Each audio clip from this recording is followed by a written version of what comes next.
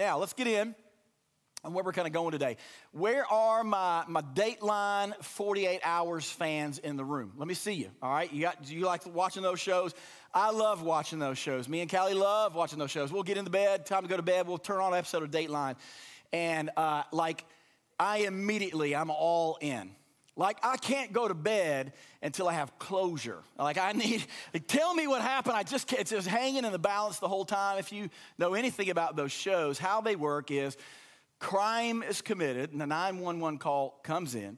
The police show up and they begin an investigation of what happens. They're kind of gathering some information, testing some with a suspect, an alleged suspect. They begin to gather evidence against that suspect. They're gathering testing through forensic, DNA, gun residue tests, crime lab tests. They're gathering up all of this evidence.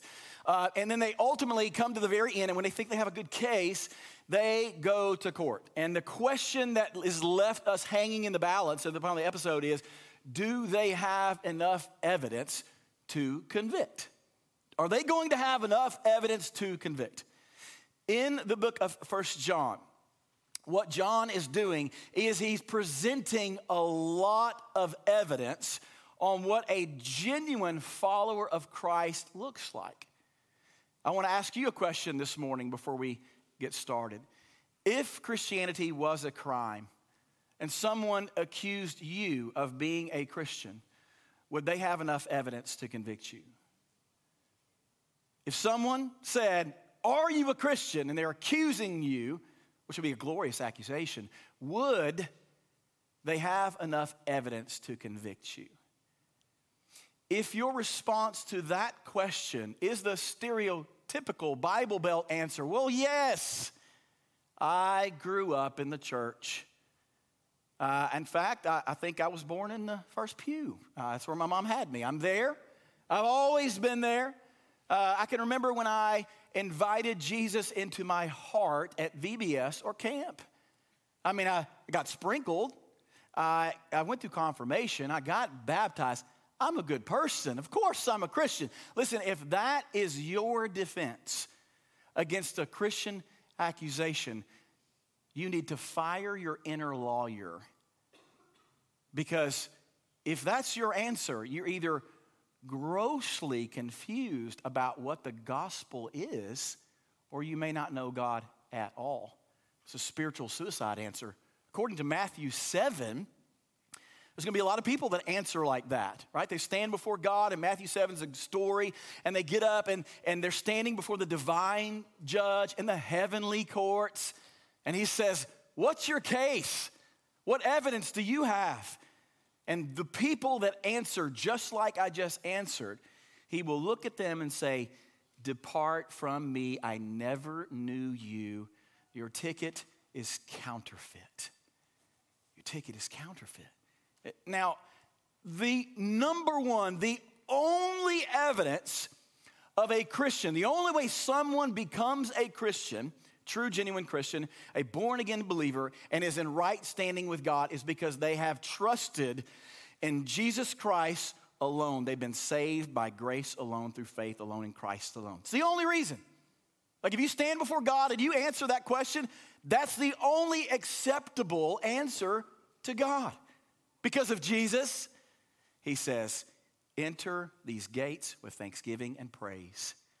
Right? That's the only way we get in, right? But 1 John takes us through a lot of other tests, evidences of, that actually prove and verify if our faith is actually real. That's what this whole letter is about. And we've gone through a lot of little mini tests. If you've been with us in the series, you've heard them. If you not, go back online. You can watch this whole letter go through. But John's been taking us through a lot of tests, the doctrinal tests, the moral test, the behavioral test, love test. He's taking us through a lot of tests. And these are very, very important tests. They're way more important than your driver's license test that you'll take, right? Your ACT, more important than every other kind of test, including your COVID test. These results actually matter from eternal perspective, right? You don't just get kicked out of school. You do not get to inherit God today, and you will never experience who God is. So it's a huge, huge test. Today, John will continue the test. He is known as the apostle of love, AKA he's the love doctor, all right? And today what he's going to do is he's going to take us through the love test. The love test. Sounds a bit like one of those infomercials at 3 a.m. on your cable, right? It's a little weird, right? But this love test today is not about romance. It's not sexual. It is about assurance, and it is supernatural. The question that John will leave us with today is this: if you love church people, like this whole thing is about, if you love the brother or the sisters, if you love those in the household of faith, the church folk, if you do, then it proves and gives evidence that you are in fact born of God.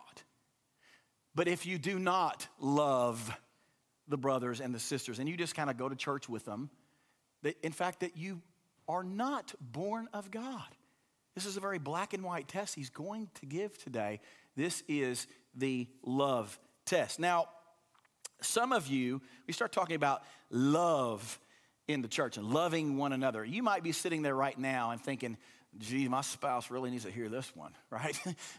Or you're thinking, this person next to me really is going to benefit from this sermon. Or your mind is like, gosh, I wish so-and-so was here. They really need to hear this one, right? I'm going to share this thing later. They really need to be lovers. I want to caution you against doing that because I don't know of anyone who's ever gotten a degree in Love University, me included. We have to learn this over and over and over again, all right? Now, if you're also here, you might also be thinking, we've heard this before from John. We've heard this love one another thing already in chapter 2 and in chapter 3. Yes, we have heard this before, love one another. So why is it that we get this repetitive idea once again? You might be saying, God, I want to hear this again. Well, the reason that we need to hear this again is because if you're like me, I never make a mistake once or twice. I'm sorry, I never make it twice. I make it the third time, the fourth time. I just keep going and going and going and going. I just don't learn the lesson about love. So John knows that about us. He knows that we're people who need repetition. And that's why he's going to lay this out for us in the most extensive love sermon from John here today. In verse 7 through 21, let me read it in its entirety, and then we will go back and unpack it. Here we go. Beloved, let us love one another, for love is from God. And whoever loves has been born of God and knows God. Anyone who does not love does not know God, because God is love. In this, the love of God was made manifest among us, that God sent his only Son into the world so that we might live through him. In this love, not that we have loved God, but that he loved us and sent his Son to be the propitiation for our sins. Beloved, if God so loved us, we also ought to love one another. No one has ever seen God. If we love one another, God abides in us, and his love is perfected in us. By this we know that we abide in him and he in us, because he has given us his Spirit. And we have seen and testified that the Father has sent the Son to be the Savior of the world.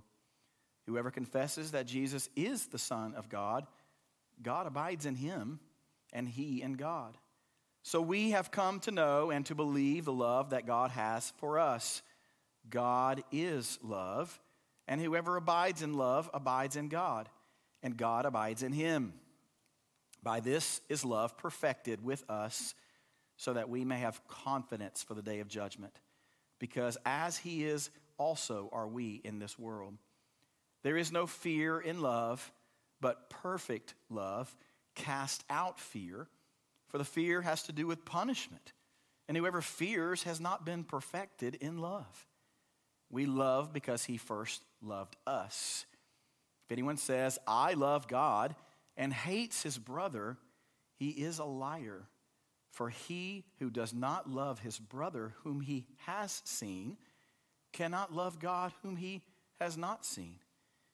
And this commandment we have from him: whoever loves God must also love his brother. 30 times in 7 through 21, the word love is professed. It's 30 times in some form. Beloved, loved, love one another, love. 30 times. Clearly, love is the theme of this passage. As I told you, love was John's thing, all right? So we could talk about a lot of things, probably 4 or 5 sermons in this, but today, what I'm going to do is break this down into 3 simple points and clarify, and hopefully we can understand John's the main thing kind of deal here out of this passage. All right, so here we go. This word love, first of all, is agape love. All right, so this is a self-giving, self-sacrificing, unconditional kind of love that John is using here. The first word, the first idea here is that God, that a child can get it, and yet it baffles the mature Christian. I mean, they're probably teaching the idea of God is love down in preschool and kids ministry.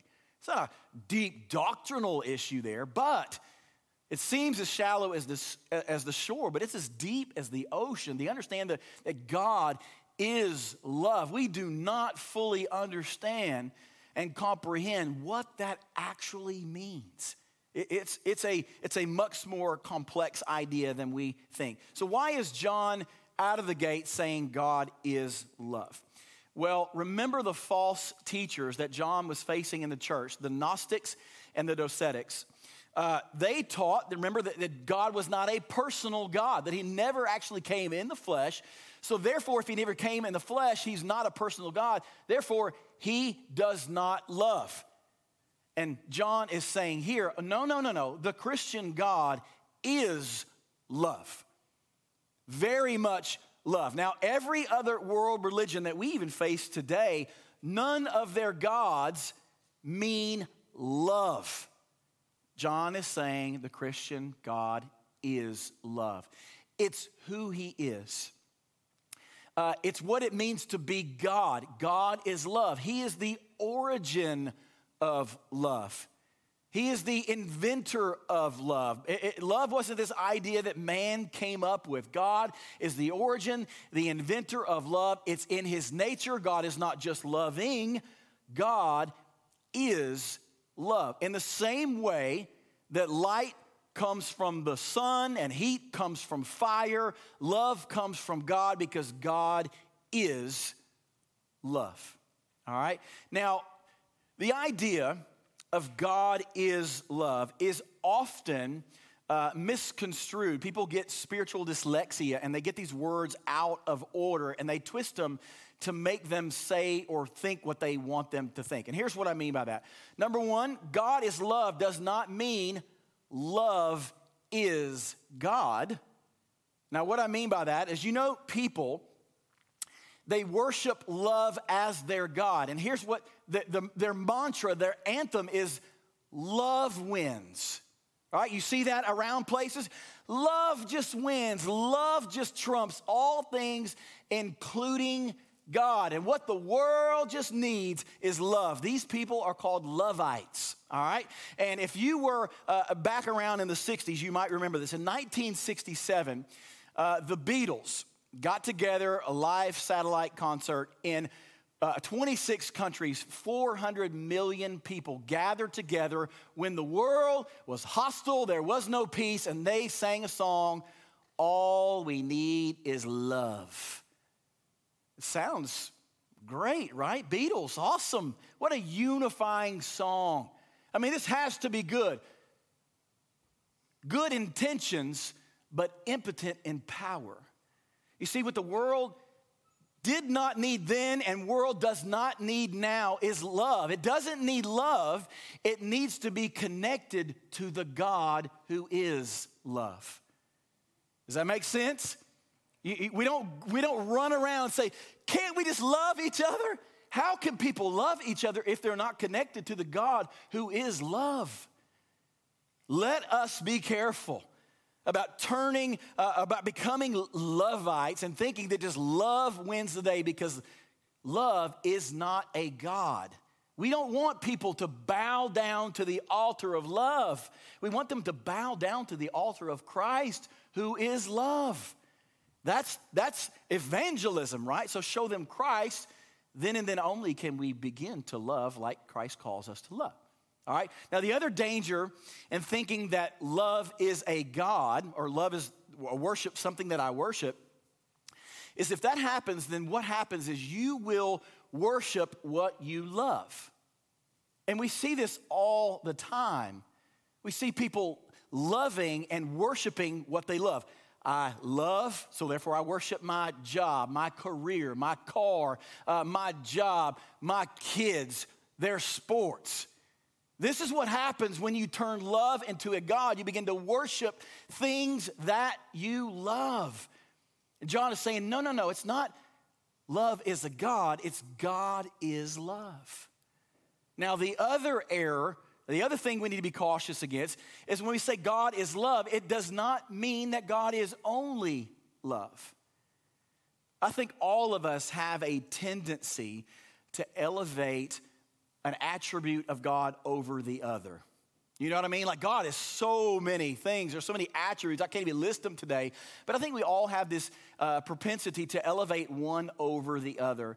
And there is such a great danger in only saying God is love. If you say that God is love and that's all that he is, you're denying every single other attribute he has. And it's so dangerous because it's like coming to a four-way stop and only looking one way.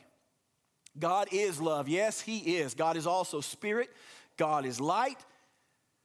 God is also a consuming fire. And we cannot pick and choose the attributes of God that we love, that most resonate with us and feel good. Because if we do that, if all God is love, then we'll just love the sinner and we'll just keep loving the sinner. We'll confirm their sin and just hopefully I'll just love the sin out of people. No. Love does love the sinner, but love does not serve sin. There's a big difference there. It is unloving, in fact, many ways, to not tell people that truth. God is love, yes, but God is also holy. He is also just. He's also wrath. He's a lot of things that we don't have time to unpack today, but we cannot deny the other attributes of God. Now, the second point I want to make today is this. God, who is love, now God loves us. All right, so if he is love, he's the origin of love, the source of love. Now he loves us. But before I just jump right in and tell you that God loves you, I want to share with you something that I think John does here to really correct our theology. And he does this in verse 10 and verse 19. Okay? And in verse 10 and 19, John repeats two simple truths. It is not that we've loved God, but that God has loved us first. Why is it that John is going out of the way here twice to repeat this idea that we did not love God, he loved us first? Here's what I think he's trying to teach us here, that we are not the origin of love. It never came from us to begin with. Have you ever heard someone's testimony, and their testimony was this: I've always loved God. I mean, I grew up in church. I've just always been there with God. I've always known God. I've always known he's there. I always believe him. And I've just always loved God, and I always just love people. John is saying to you, no. You, in fact, were a lover of self, not a lover of God. In fact, Paul would agree with John. Look what Paul says in Romans 1:30. Of all of us in our born nature, slanderers, haters of God, insolent, haughty, boastful, inventors of evil, disobedient to parents, foolish, faithless, heartless, ruthless. Ouch. See, if you and I are honest with ourselves and we actually look at our heart in the mirror of God's word, we would see we were not born lovers of God. Haters of God. you have to understand this, because if you think that you've just always loved God, you don't need the cross. His death was unnecessary for you because you've just always loved God. But for those who understand that Paul is talking about them, a slanderer, a hater of God, now you understand that you need God's love. Amen to that. Now I need something. Now that you've broken me down and you've showed me who I am, now I'm thirsty for God's love. And I need it in a bad, bad way, and so do you. So now God loves us and he manifests it. He does something about it. And here's how he does it in verse 9. In this, the love of God was made manifest among us, that God sent his only Son into the world so that we might live through him. In this is love, not that we have loved God, but that he have loved us and sent his Son to be the propitiation for our sins. So this wasn't just God just had this universal love of all people. It wasn't just he looked down and said, I just love everybody. No. He's saying that love was demonstrated, that love was manifested in the person of Christ. God's love is not just hidden in the heart. It was made manifest, evidence, seen for all people to clearly see his love through sending of a Son to pursue a cross, to die for what? The propitiation for our sins. Now, if you were here a few weeks ago, we talked about this word propitiation, but let me explain it like this. Your sin, the sin that you inherited, all the things that Paul just said here, all the sin in us that are very true about us, it angered God, and his wrath kindled against me because of my sin. And I deserve it, and I deserve the penalty. But in God's love for me, he did something about. Although I was a hater of God, he sent his one and only Son. In fact, he killed his one and only Son to satisfy his own wrath, to be a propitiation for my sin. Jesus Christ was wrath bearer and wrath remover. This is what John Calvin said, the principal evidence of what love is, the cross. Now let me see if I can personalize this for just a moment. I think when we hear about this idea of God's love and sending the cross and die for everyone who believes, and that, I think we lack personalization to that sometimes.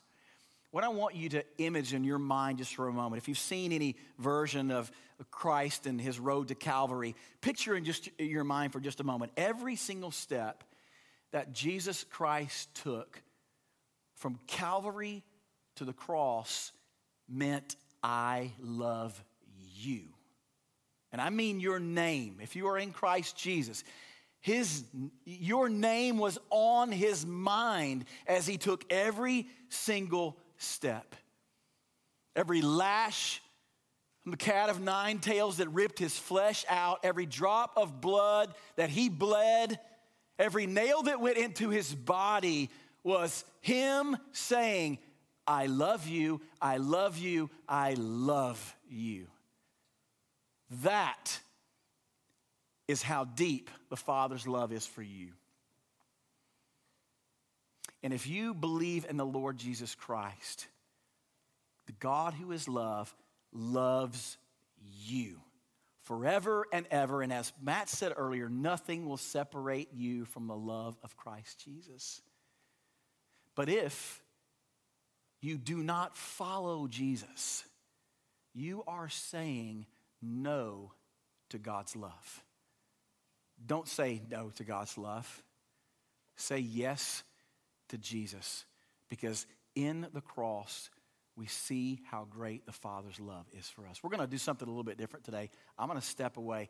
Brad is going to sing a sermon over you for just a moment and remind you of how deep the Father's love is. You may sit, let him sing over you, and just marinate in these gospel truths.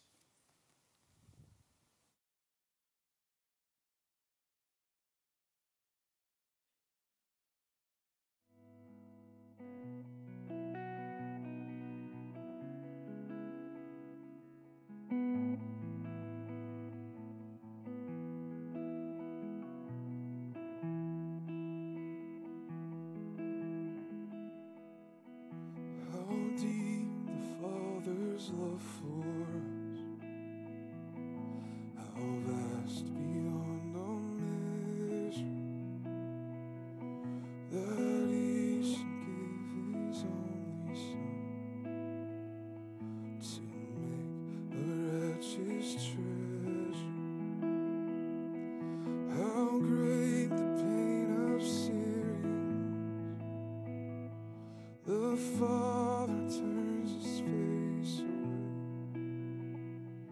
away as wounds which mar the chosen bring many sons to glory.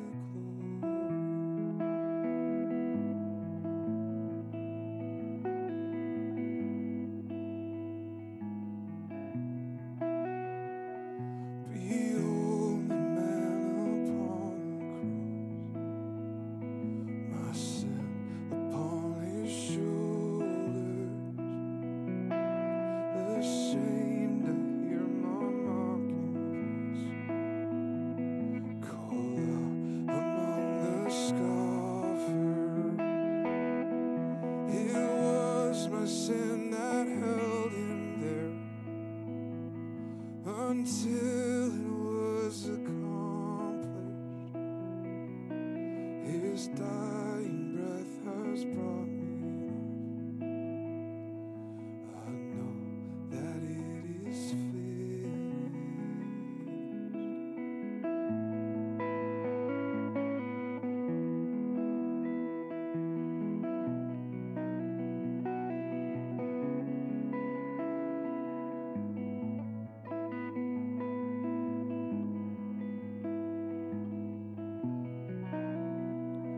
I will not boast in anything, no gifts, no power, no wisdom, but I will boast in Jesus Christ, his death and resurrection.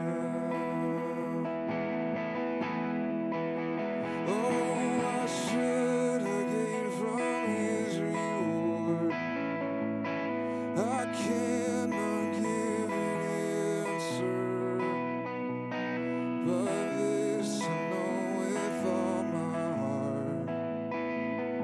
His wounds have paid my ransom. Oh, I should have gained from his reward. I cannot give an answer, but this I know with all my heart. His wounds have paid my ransom. You paid it all. Now sin is gone, 'cause he paid it all. And he washed me white as snow.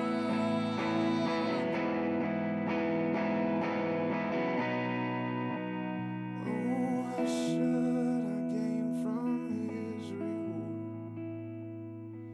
I cannot give an answer, but this I know with all my heart. His wounds have paid my ransom.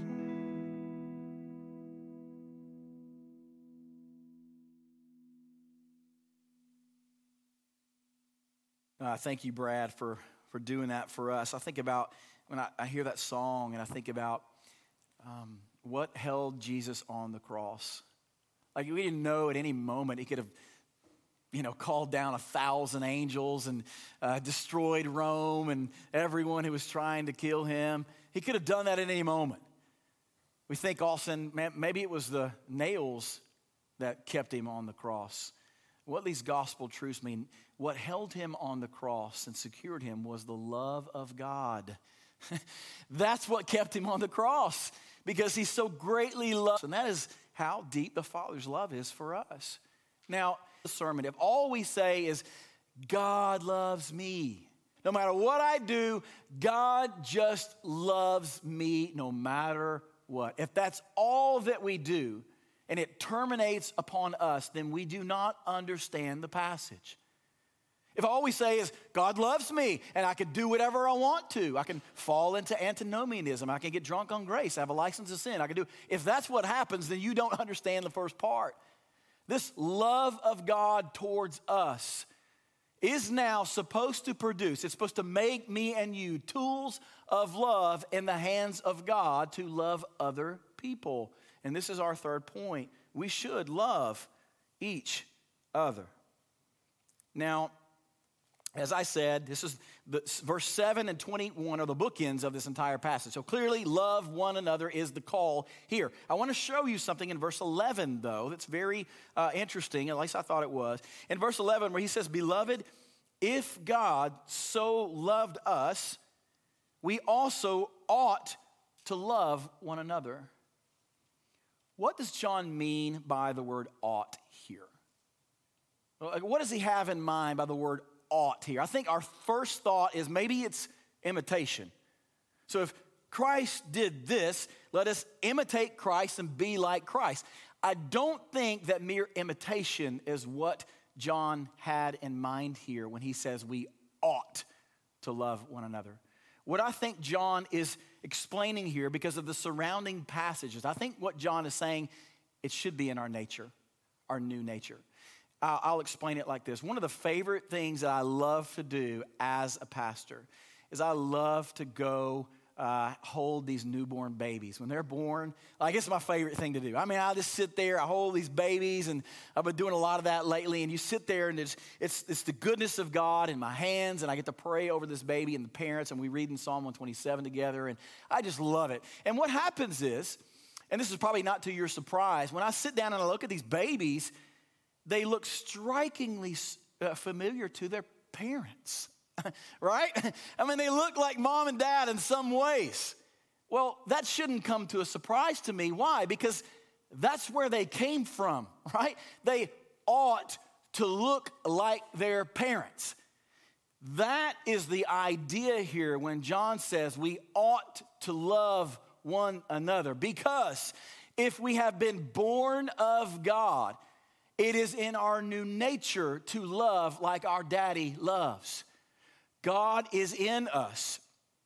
God's seed is in us. And when we love one another, we are in a way showing to the world that we are a chip off the old block. Hey, that's my daddy. My daddy did this, so I'm going to be and look and love like my daddy loves. That is what he's communicating here. The new birth produces a new nature, and it's just to love. We ought to. It's in our nature to do so. In the same way that a fish should fly, I said fish should fly. Goodness gracious. What am I talking about? A fish should swim. Third service, give me some grace here. In the same way that a bird ought to fly. It is in our new nature, and we ought to love because we have the very nature and imprint of God, our Father, inside of us. That is what John means by this. In fact, there's really no way that we can't love. That's the point here. There's no way we can't love because it's in our nature to do so. So how do we love others? How do we go practically do this? Well, now we do look at Jesus for imitation because he gave us a roadmap on how to do that. It's in our nature, but we do imitate. How do we imitate the love of Jesus? How did Jesus demonstrate his love? Well, clearly he did it in two ways. He denied himself, and he died to himself. Those are two clear things that mark the life of Jesus Christ, right? His whole life, his existence on the earth was denying himself, putting other people before himself, and then ultimately it ended with him dying to himself and what he truly wanted for the good of other people. We know that in Luke 9:23, when Jesus says, if anyone will come after me, let him deny himself. So the way to love other people is denial of self and death to self. And why that's so difficult? Because number one, it's in your nature to not do that. In our nature, remember, we are lovers of self. So you're going to fight that. You're not naturally a lover of others. You love yourself. And the other reason that's a challenge is because we live in a culture that is about promoting yourself. Love yourself. Protect yourself. Take pictures of yourself for the glory of yourself.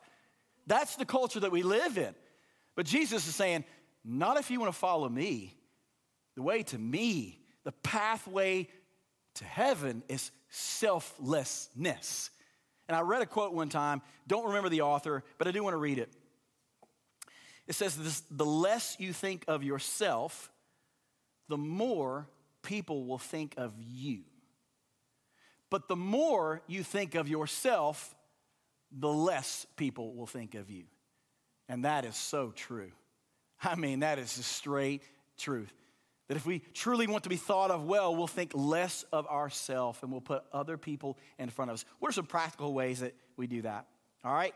I think one would be, there's some emotive things. There's some internal things that happen. I think we begin with love is humility. Love rejoices in the good of others. So when we see someone, a brother or sister in Christ, doing good, growing in their faith, whatever the case is, we rejoice in their good. We do not get jealous. We don't want harm for them. We want good for those. That's one marker of those. I think another one, a way that love is encouraging a spouse instead of criticizing them.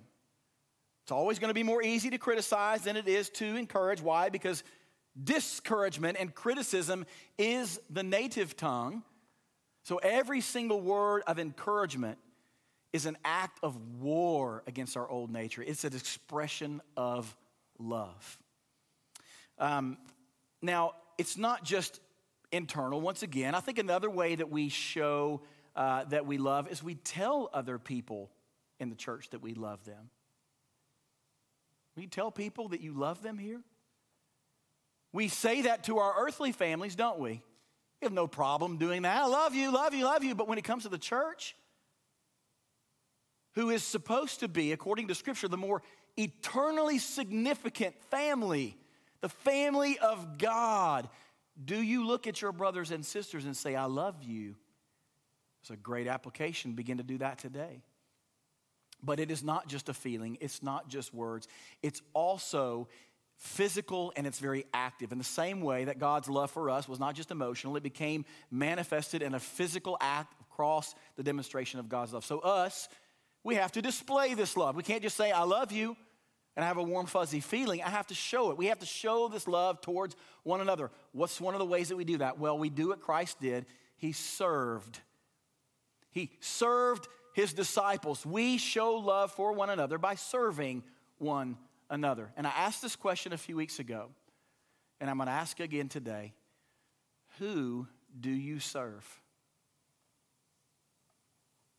If this is your family and serving one another is not an option for the Christian, who are you serving in the household of faith? Now, sometimes I'll tell you, man, God doesn't need your help, and he doesn't need your help. He can do what he wants to do. But I want to tell you, there are some areas where we need you to serve. Don't ever walk in here with this idea, they got it. They have it covered. They don't need me. Don't buy to that lie from the enemy. Don't do that. You have a gift from God, and it is meant and given to you for the purpose of edifying this church and serving the one another's. Because when we do that, we are showing God himself that we are in fact born again. We serve because we love the one another's. Practical ways to do that. Man, maybe it's to take a single mom and give her a gift card to a salon. She hadn't had a day by herself in weeks, and you see that. You sacrifice your own day at the salon, and you give it to her instead. You see a young couple, and they're just been, flooded with kids, and they hadn't been on a date in 6 months. And you say, you need to date your wife. Here's a gift card. Go take her to dinner. I watch the kids. That is loving one another. Loving one another is parking in the far parking lot and not the front row spot that you love every single week. These are just practical ways to deny yourself and put other people. Maybe serving is something you do at home. Serving your spouse, serving your home. Hospitality is one of the weapons that God uses to push back hostility in the world today. So there's a lot of ways that you can do this in practical ways. But let me end this kind of portion by saying this to you. Christ loves sinners. We ought to love sinners. Christ loves the marginalized, the oppressed, and the weak. We ought to love the marginalized, the oppressed, and the weak. Christ loves black. We ought to love black. Christ loves white. We ought to love white. Christ loves Democrats and Republicans. We ought to love Democrats and Republicans. Christ loves those who wear masks and loves those who do not wear masks. And we ought to love both as well. We do not get to pick sides on who we love. If Christ loved them, then we must and ought to love them just like Christ does. We do not get to pick a side. And we meet this hostile world that we live in. Christian love is this conquering weapon that wins people. Now, here's what I mean by that. It's this idea in verse 12. I want to show it to you here. It's this idea that love, when we love one another, that it is a witness to a loveless world. Now, where I got that from, like I said, is in verse 12. Seemingly out of the blue, John says, no one's ever seen God. Like, why did he put it right there? Here's why he put it there. What he's communicating is the idea that no one's ever seen God. Yes, we got glimpses of God in the Old Testament through theophanies and appearances of God, but they didn't stay. And then, yes, we got an appearance of God in Jesus Christ, fully in the flesh. But now, Jesus Christ has gone back to be with the Father. So how is an invisible God made visible in the world today? John is saying the invisible God is made visible when people see Christians loving one another. That when we love each other here well, that we're actually putting an invisible God on display. Because people out in the world, they will not read their Bible, but they will read you and they will read me. And if they can see the love of Christ that I have for my brother and sister, what a powerful, powerful, conquering weapon in the world to win souls with. John Stott says it like this.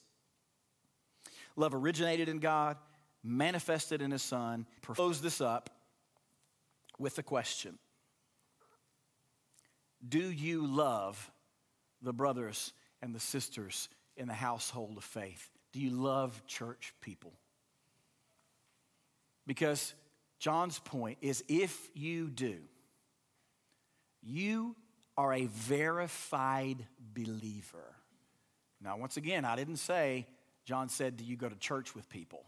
That's easy to do that. That's behavior modification. Do you love the people of God? Is your love growing for people here? Like, does your heart flutter when you see the people you come in here on Sunday? You're like, oh, yes, my people.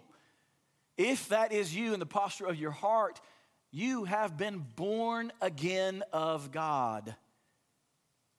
But if you do not love the brothers and the sisters in Christ, if you only come to a building once a week and there is no fluttering, no affection, no growing desire to love the people more, then you are not born of God yet. All right? So I leave you with that because my hope is that you would. My hope is that you would understand and receive the love of God. Because if you don't receive the love of God, you cannot love the brother in Christ. So I'm going to leave you with an invitation here.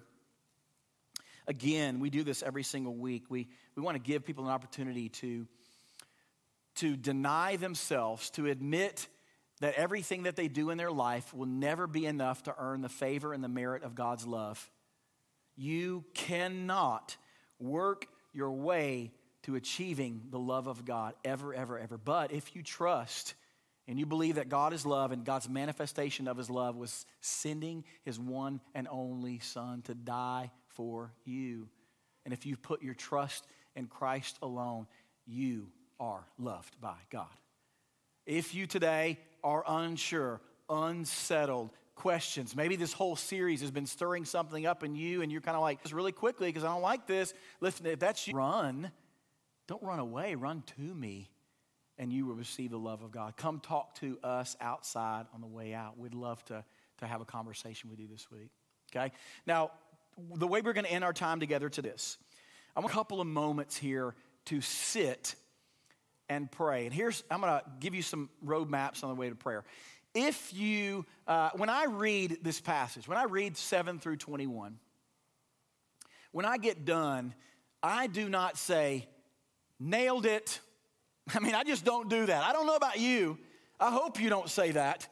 Yes, I love a whole different thing. So what do I do in my own posture when I know I'm not nailing it? Well, what I do, and I hope what you do, to God. You don't hide that. You don't put on, I'm not that bad kind of person. I don't run away. I'm okay. No, I say, oh, I'm a horrible lover of this.